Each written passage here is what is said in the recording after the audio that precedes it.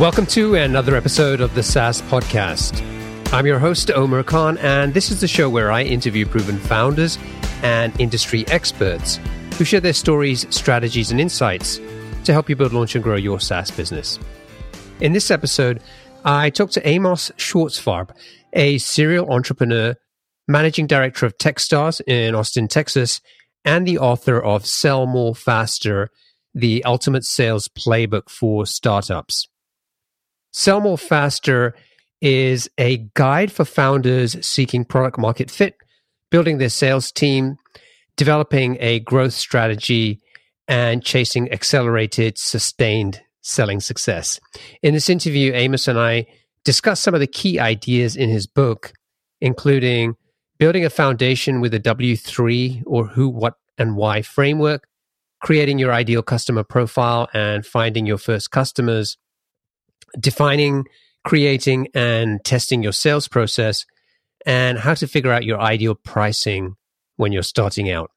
By the end of this interview, you'll have some practical tips you can use to sell more faster with your SaaS business. So I hope you enjoy it. Is your team struggling with spreadsheets that can't keep up with your workflows? It's time to switch to JotForm Tables. JotForm Tables is an all-in-one workspace that lets you collect, organize, and manage data seamlessly. Not only can you create online forms to gather data directly in JotForm Tables, but it also serves as a powerful tool to manage and analyze the data collected from your existing JotForm forms. You can also import spreadsheets or enter information manually, and all your data is stored securely in one place. JotForm Tables makes collaboration a breeze. You can share your tables with a single click and work with your team in real time. Say goodbye to version control issues and hello to efficient teamwork. Get started with JotForm Tables for free today at saasclub.io/jotform. That's saasclub.io/jotform.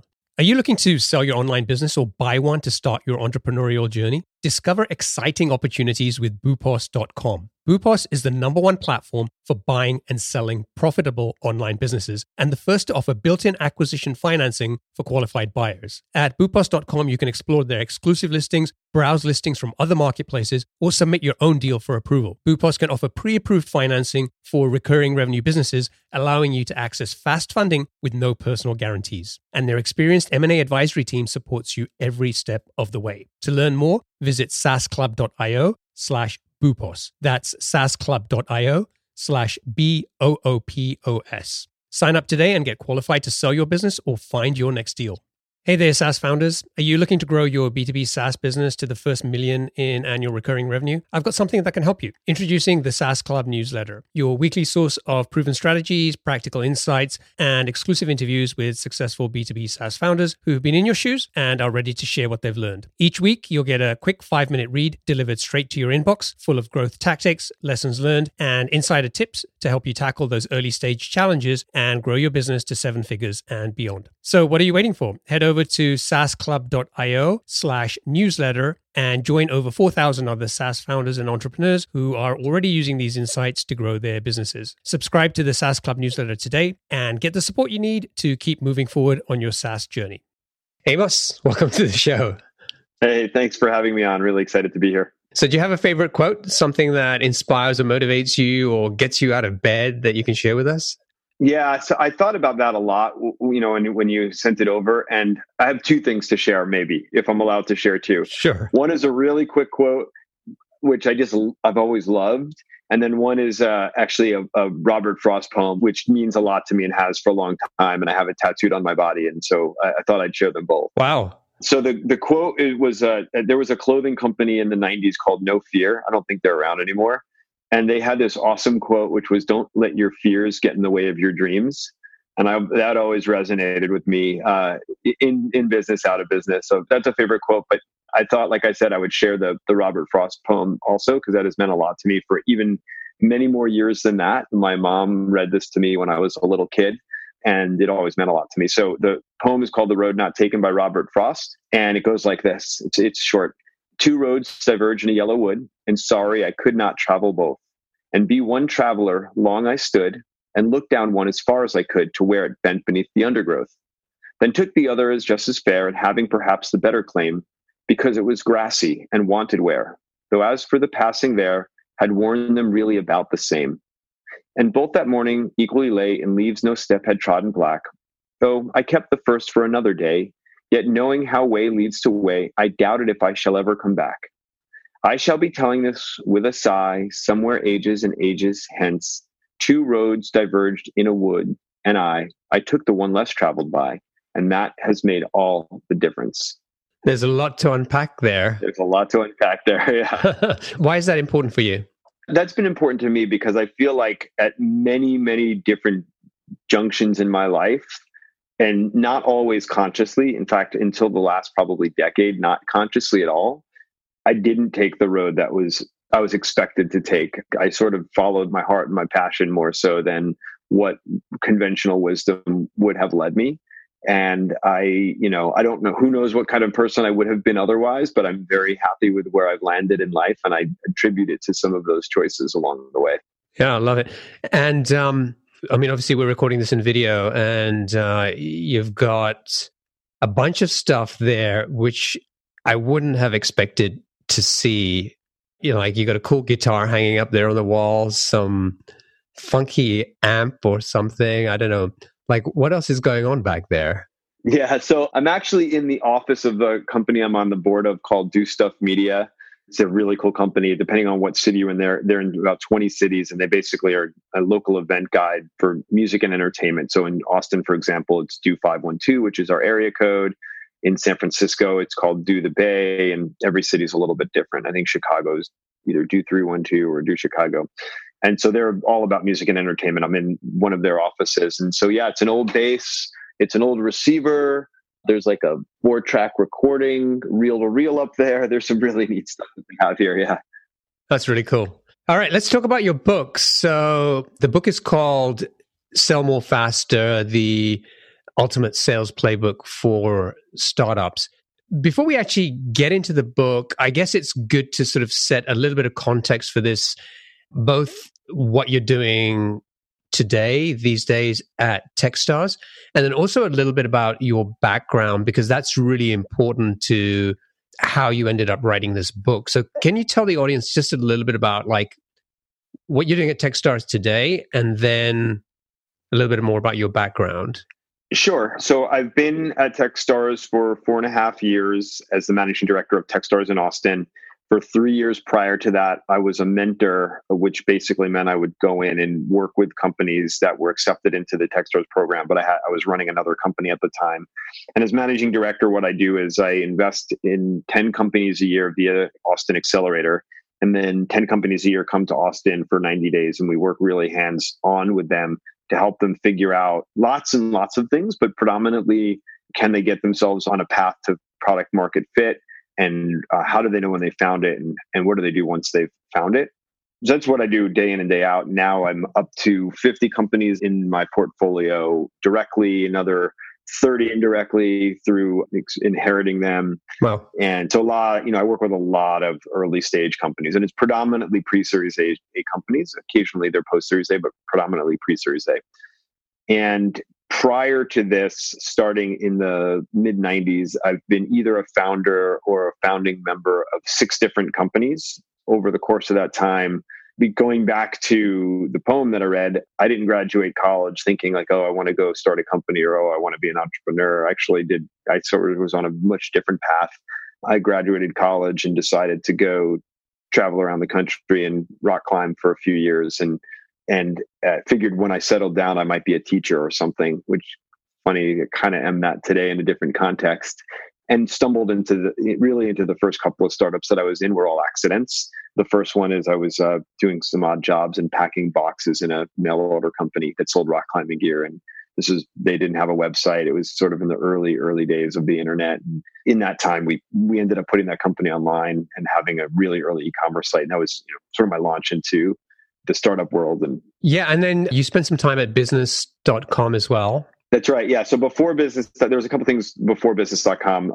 When I left Shoreline Mountain Products, I was doing this temp job at producing TV commercials or system producing TV commercials.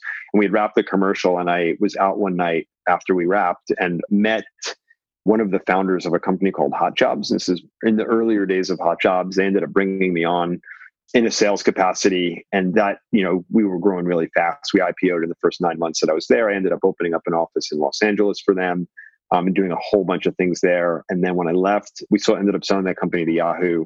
And then when I left Hot Jobs Yahoo, I started a company called Work.com that got acquired by Business.com. And that's when I ended up at Business.com for about 2 years, basically to come on and scale the sales organization. And we ended up selling that company as well. So you've done a lot of stuff. And I remember going through your LinkedIn profile and, like it shows you like a few and then it says click to see more. Yeah. And then yours was like click to see more again and then click to see more again. And there's like a whole bunch of stuff that you've done. And it's also because, you're on the board of a bunch of companies and advising and so on. But you're involved in a lot of different things. Yeah, I definitely keep myself occupied with fun and interesting things. I have this I think it's funny. I don't know if you'll think it's funny. When I first moved to Austin, I was taking a little bit of time off, but I got to town and people were introducing me to people. And so someone introduced me to this company. At the time, they were, I think they're pretty well known now. They're called Bizarre Voice. They went public several years back, but at the time they were still a smaller company. And someone introduced me to them as a place to potentially work. And I wasn't really looking for a job, but I was meeting people. So I went in. And I'm talking to the recruiter, and the recruiter looks at my resume and she says, "Gosh, you really jumped around quite a bit." And she started naming things off. I'm like, "Yeah, that's 2 companies. I've just had a lot of different roles in those companies." And I had explained to her. And she's a good friend of mine now, and we sort of joke about that. That's funny. All right, let's talk about the book. How did this come about? Why did you decide that you were going to write this book? So originally, I didn't decide to write a book. In fact, I was very specifically not looking to write a book. It all came about because I found myself with a little bit of extra time about a year and a half ago, because I was injured and I really couldn't exercise. I couldn't get out much. And so I was sitting around and trying to occupy myself, and I do like to keep myself very occupied. And so I decided that of my peers at Techstars, I work with some really wonderful, incredible, smart people, very talented people. Very few of them have a background similar to mine in terms of starting and figuring out and growing sales organizations. We've got great technology people and product people and marketers and people that are much better CEOs and leaders than I could ever hope to be, but not a lot of people had that specific background. And so it was a gap that I filled for a lot of my peers, which is helping their companies when it came to these, things around early stage sales and figuring things out. And so I had this extra time on my hand and decided to just write up a bunch of blog posts that maybe they would get published, maybe they wouldn't, but more just as resources for my peers and the companies that were in their portfolios. And, a few people, as I was sort of circulating around, and actually said, "Hey, have you thought about writing a book?" And my answer was always no. I don't know how to do that. I don't really want to go down that path. I don't have the time to even figure out how to do it, much less sit down and write it. And someone that I know that was in the publishing industry got their hands on what I had written and reached out to me and said, "Hey, I think there's actually there's a book here that hasn't been written yet." And we talked about it a little bit. I'm giving you the abridged version, but we talked about it a little bit. And she basically convinced me that, that there was a book here that she would be happy to be the editor of it, and that Wiley Publishing would love to publish it. And so that happened a little more than a year ago, probably about 13 or 14 months ago. We came to an agreement and sat down, and over the next couple of months, turned the blog post. Basically, I filled out the gaps in the blog post and turned it into the book that you have today. Yeah, so that's the book. You've probably seen that before, right? Oh, nice. And one of the things I liked about it was that a lot of the times you read books and they tend to overcomplicate things even more, and you sort of finish like feeling overwhelmed and not sure where to go. And what I liked about this was that you actually took a lot of stuff and boiled it down into a very digestible framework that's easy to think about and act on and remember, right? So that was like the big takeaway for me, in terms of a lot of founders don't want to become sales experts. They just want to learn enough to be able to do a decent job with finding customers, selling their product, and hopefully being able to scale that at some point. And I think the book does a really good job at laying that out and giving them a blueprint. So I thought it would be fun for us to sort of go through it and maybe talk about sort of the different parts, and hopefully people will give them a few nuggets and bits of advice that they can take away and start thinking about in their businesses, and hopefully whet their appetites enough that they'll also want to get the book, because I think it is worth getting, and hopefully we'll achieve both those goals with this. Does that sound good? Yeah. And thank you very much for saying that. That was my biggest fear, probably my biggest fear in writing the book and putting it out there was the opposite of what you just described, is that people would read it and either say, this is not useful, or I don't understand how to use it. And I've gotten feedback like yours a lot, which has put me at ease that, okay, I actually, I did create something that people could use. And I'm like that. Like, I can take complex things and just, for me, I need to simplify them. If I can't simplify them, it's harder for me to understand them. My brain just doesn't work that way. So thank you for saying that. It really means a lot. Yeah, sure.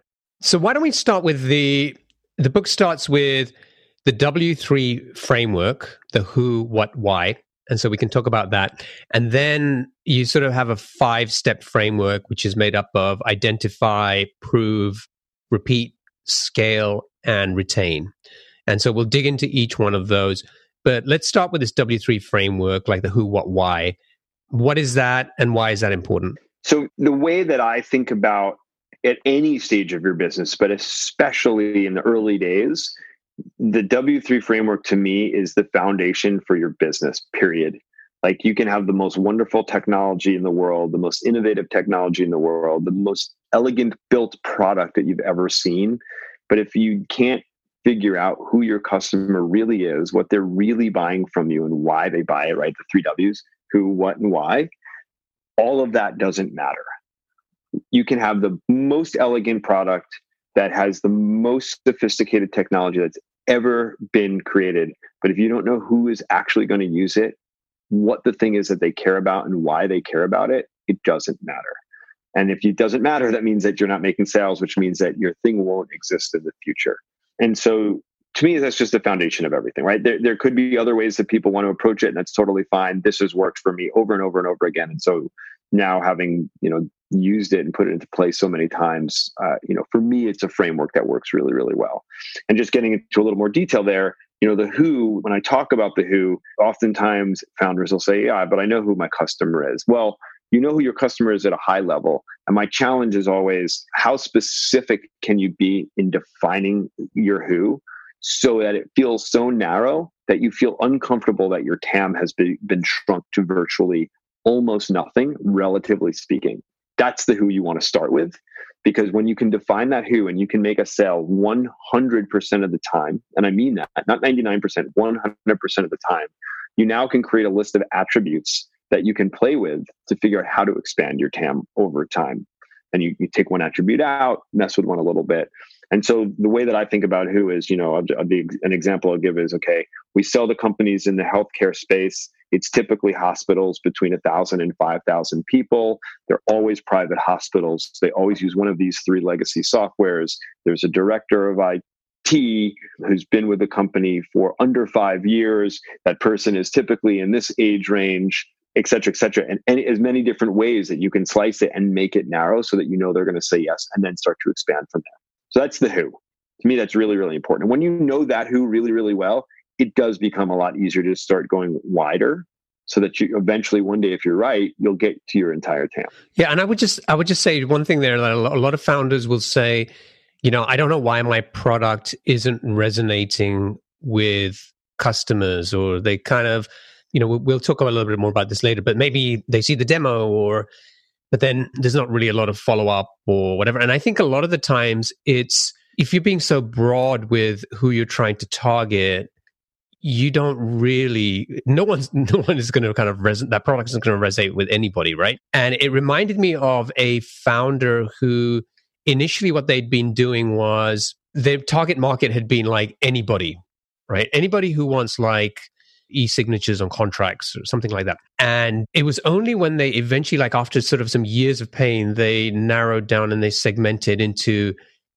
there was a market of about 300 potential customers for them. And that felt so small, but it was very very precise and they knew exactly who to go after, that's when things really started to happen for them. And that's what they attribute growing to over, becoming a 10 million plus year business.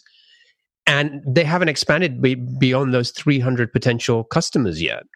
So that for me was like a really good lesson that it's so counterintuitive. We don't want to do it because we feel like we're going to make life harder for ourselves by restricting who we focus on. But it's actually the opposite. Yeah, that's right. And, a follow-up question I'll often get from founders is, yeah, but how do I describe my potential TAM to potential investors who are looking for a bigger outcome? Totally fair question. And the simple version of the answer is the TAM is all of this. We are starting here because we believe it's the right place to start. And here is the data that we have that suggests we're right. Here are the things we still need to prove. And if we're wrong, then here's the next couple of customer types we're going to start with so that we can expand. Right now, and the ancillary benefit to that is now your investors are saying, oh, you're data driven, you're thinking, really tactically and have a vision at the same time. And it gives them more confidence in your ability to actually execute. Are you an entrepreneur looking to buy a profitable online business or a founder ready to sell? Boopos is the #1 platform for buying and selling profitable online businesses. With their exclusive listings, as well as listings from other marketplaces, and the option to submit your own deal for approval, Boopos has you covered. Plus, they're the first to offer built-in acquisition financing for qualified buyers of recurring revenue businesses, allowing you to access fast funding without personal guarantees. And their experienced M&A advisory team supports you every step of the way. To learn more, visit saasclub.io/Boopos. That's saasclub.io/BOOPOS. Sign up today and get qualified to start your entrepreneurial journey or sell your business at the right valuation with Boopos.com. Yeah. The second thing was about what is your customer buying? And the interesting insight for me from the book was when you made the distinction between what you think you're selling and what your customer thinks they're buying. That was a really important takeaway there. Because just tell us a little bit more about what you mean by that. Yeah, it's such a subtle difference most of the time. But that subtle difference is for the customer is the difference between what you do and what you do for them. They don't really care what you do, right? They're busy. They care how it's going to help them. And so the example, I think I used this example in the book, but the example that I like to use is Google sells many products, right? One of the products they sell is they sell search advertising. As a customer of Google's, you are not buying search advertising. You are buying sales. You are buying leads. You are buying research. You're buying these things that help you in your job and in your business grow. And that subtle difference is the thing that will suddenly make the customer say, oh, this is going to help me do X. So I do think it's really, really important. And when you can nail that, you're really getting, really those the who, what, why is essentially your elevator pitch. That what is the thing that makes them, typically say, okay, I get that who I am.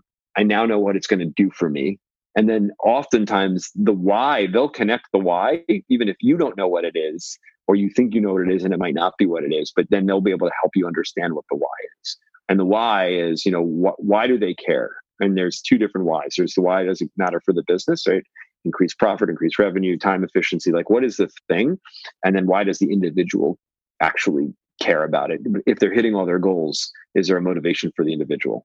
Yeah. Again, really good distinction. It's very easy to focus on the first why. Well, this will get you more leads, or this will help you do this.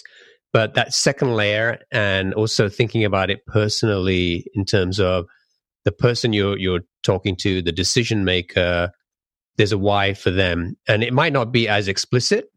Maybe it's just so life is easier when I have to go in front of the board and tell them what the hell we're doing for the next 12 months, right? I don't know whatever that is, but having that sort of, and that only comes from being able to go back to understanding like who you're selling to. And if you're clear about who that person is, you can start to get deeper understanding of that person. You just nailed it. And so I'm so glad you said it because I was going to circle it back there, which is you, especially in an earlier stage company, you will encounter the right who, the right what, the right business why, but perhaps the buyer, maybe it doesn't matter to them because they're hitting their goals. They're not going to get promoted. Like everything else is in place. And so bringing another tool on isn't actually a benefit to them personally, which means you either don't have the right buyer in that company or that company isn't in your current profile of your who, whether, even though you know they should be, they're not today because they're not buying, right? So you need to find the people that are then motivated. They have motivation and incentives in the company to say, okay, I need to be looking for new and innovative things all the time as well. And it narrows your who even more, but it's an important aspect of that. Now, the next step of this framework, so we talk about the identifiers, sort of the next piece, and finding your first customers. And you go through some detail in terms of how people can do that. But if somebody is listening to this and saying today, okay, I'm not sure where to find my customers, or I've kind of narrowed this market down, or what should I be doing? Should I put up a landing page and just hope, drive traffic there and get people to sign up, put their email address in for a product that's coming soon? Or should I go and do outreach? What's your advice? What's a good way for people to get started with this? My approach, and I sometimes get pushed back on this approach because it's a lot of hard work, but also, so starting a company, welcome to it. My approach is, once you have a theory of your who, what, and why, you then are enabled to go and make a list of the kind of customers and the customers who should actually fall in that. Maybe you can't create a fully exhaustive list, but you can come up with 20 or 30 or 40 customers that you believe match your who, what, and why. Once you have that list of companies, the next stage is to go and figure out who are the people that you want to talk to in those companies. And, for me, LinkedIn is a great tool for that. I think it has stood the test of time in terms of being able to identify, for the most part, people inside of a company. Most people are keeping their LinkedIn up to date, and again, if they're not, that might not actually be a company in your who, even though you think it should be. So using LinkedIn to find those people, and then going and figuring out how to have conversations with them, right? If you now have a list of 30 companies and, somewhere between maybe 30 and 100 people based on the number of people at each company that you believe you want to try to talk to, figuring out how to leverage LinkedIn and your own personal networks and cold outreach and all these things just to get in front of them. And it might take a lot of work to actually get in front of them. And then, honing your conversation points so that when you get in front of them, and it's a good use of everyone's time. And, one of those things is not stepping in front of them thinking you're going to sell them. That's a benefit of actually being right about your who, what, and why, but going into those conversations with a strong conviction that you're trying to tease out whether or not you're right. So asking lots of questions and trying to actually have a conversation with them. So it's more about a customer development type interview than, even though this is a book about sales, it's not about find a list of people and sell the crap out as soon as you start talking to them. Yeah, one of the things that I love and hate about the title of the book, it is very much about how to sell more faster. It is not a book to teach you how to sell. You're not going to get that from the book. You're going to get the tools and frameworks to figure out how do you set a foundation so that you can actually get to repeatability and scalability so that you, as quickly as possible, so that you can sell to many, many customers.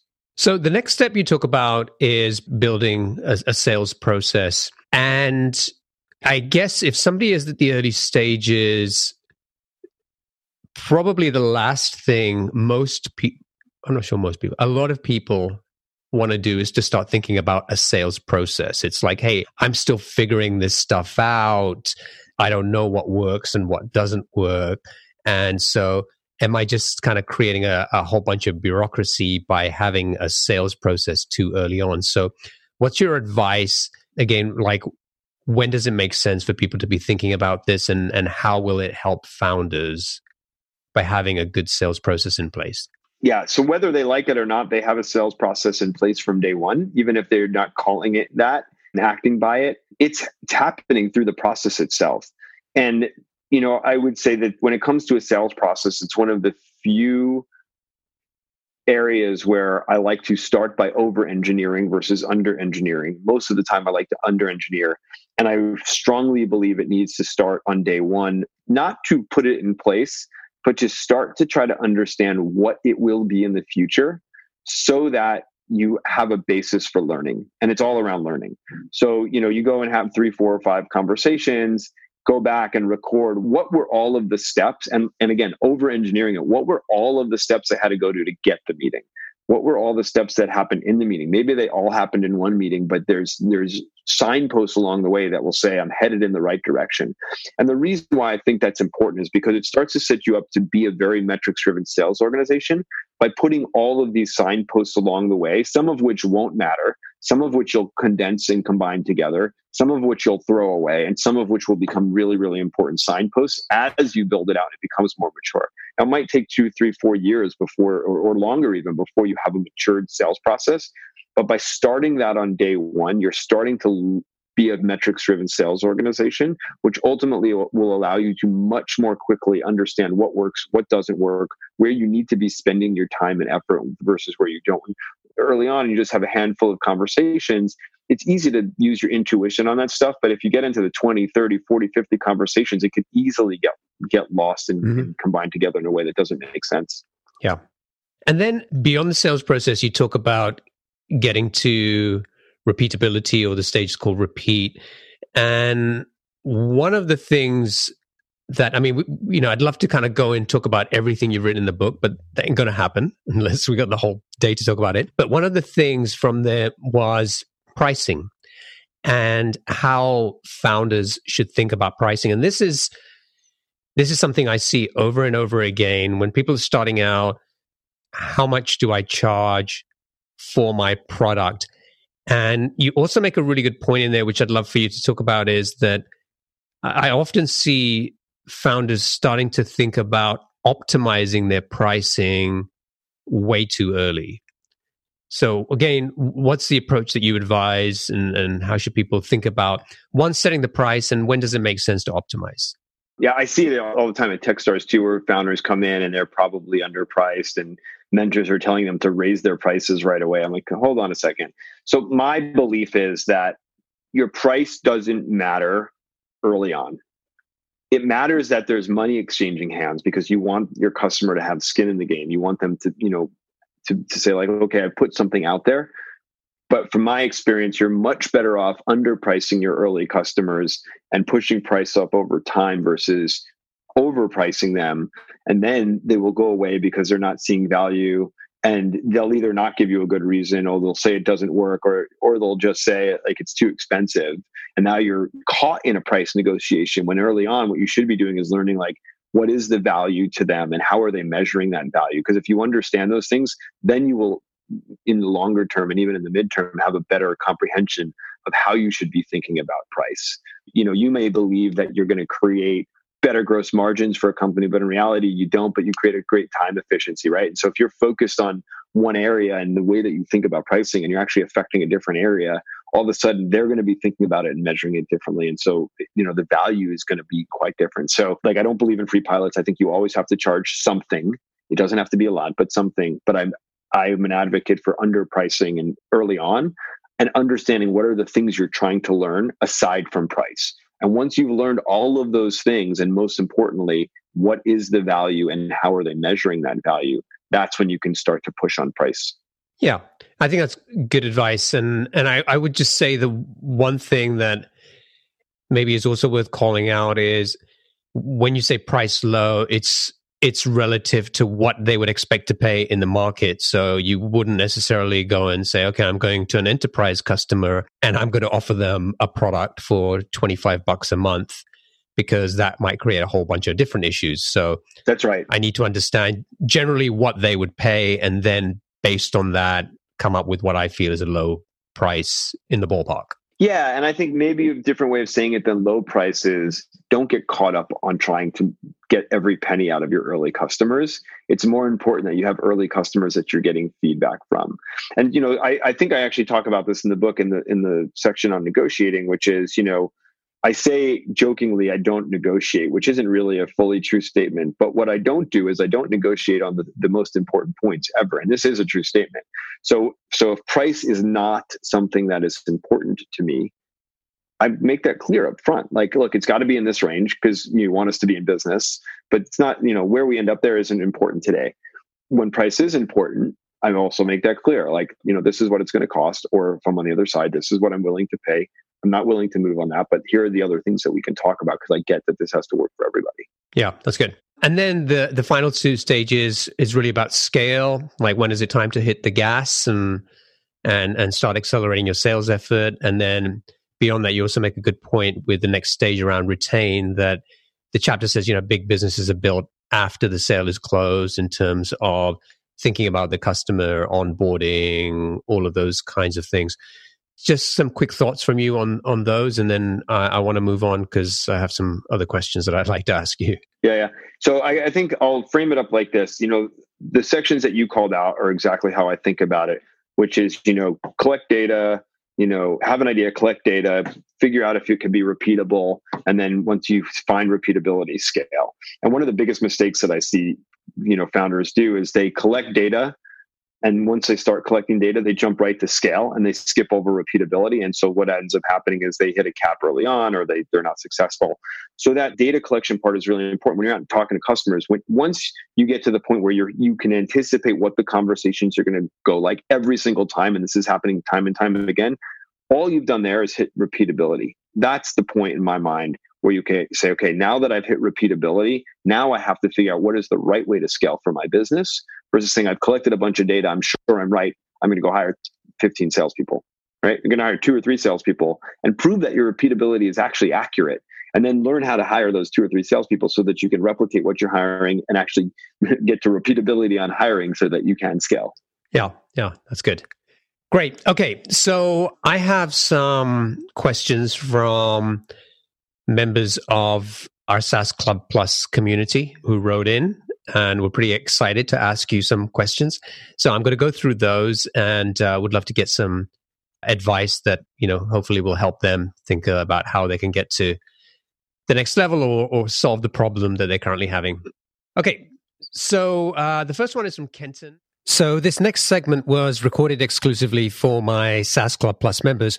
Several SaaS founders asked questions about challenges they're currently facing, and Amos provided some expert advice and guidance for them. If you'd like to get access to the full version of this interview with the Q&A session and a video version of the interview, you can do so by becoming a member of SaaS Club Plus.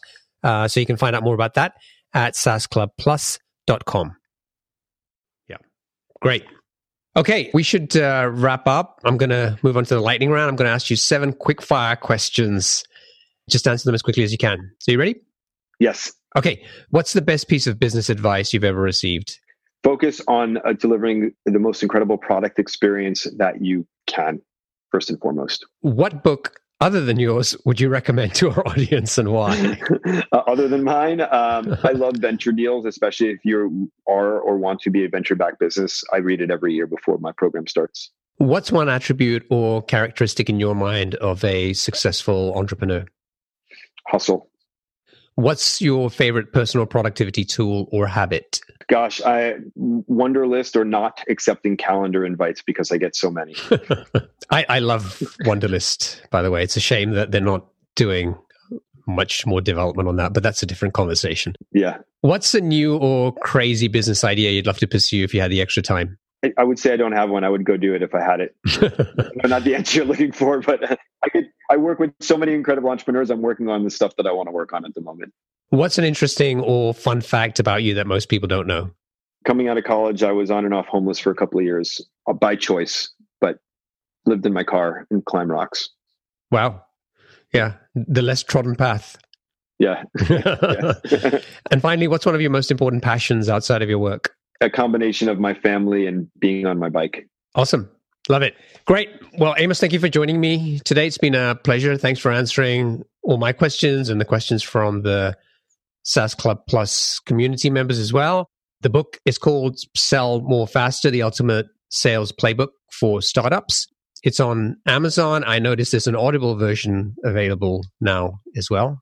Yep. Which is pretty cool. And if people want to get in touch with you, what's the best way for them to do that? My email address is in the book, actually, and it's just amos@sellmorefasterbook.com. Great. And we'll include a link to that sellmorefaster.com, the website, as well in the show notes. Great. So thank you. It's been a pleasure. I wish you all the best of success with what you're doing, Techstars, and your portfolio of businesses and the book. And yeah, I would Love to hook up with you when I get down to Austin. I've got a number of friends who keep telling me what a great place it is, and I still haven't been. So got to do that one day. Oh, yeah. Come on down. And thank you so much for having me. This was a really fun conversation. It was my pleasure. All the best. Cheers. All right. Take care. Bye. Are you still wrestling with rigid spreadsheets that slow down your team? Jotform Tables is a solution you've been looking for. Jotform Tables combines the power of a spreadsheet with the flexibility of a database. You can collect your data through customizable online forms, and Jotform Tables automatically organizes and stores all the data submitted through your Jotform forms. You can also import and export files and collaborate with your team effortlessly. All changes are synced in real time, so everyone is always on the same page. But Jotform Tables is more than just a spreadsheet alternative. With conditional formatting, data visualization, and more than 250 integrations, it's a complete productivity platform for your team. You can even automate tasks and workflows to save time. Ready to centralize your data, boost your team's efficiency, and take your productivity to new heights? Sign up for free at saasclub.io/jotform. That's saasclub.io/jotform.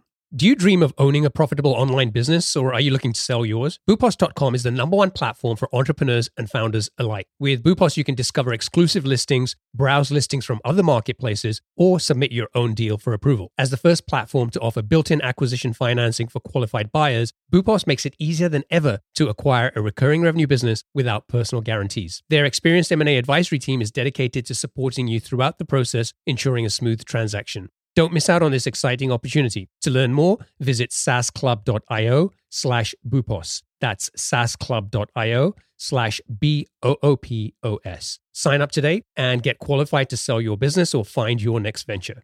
Hey, are you struggling to grow your SaaS business? Well, you're not alone. But the good news is you don't have to settle for slow growth. The right tools can be a growth game changer. And that's where the SaaS Toolkit comes in. This free guide cuts through the noise and shows you the 12 essential types of tools successful SaaS startups have used to get to 7 figures and beyond. It gives you specific examples and makes practical recommendations to help you find the perfect growth tools for your needs. So stop feeling stuck. Visit thesaastoolkit.com to download your free copy and unlock the growth potential you've been missing. That's thesaastoolkit.com.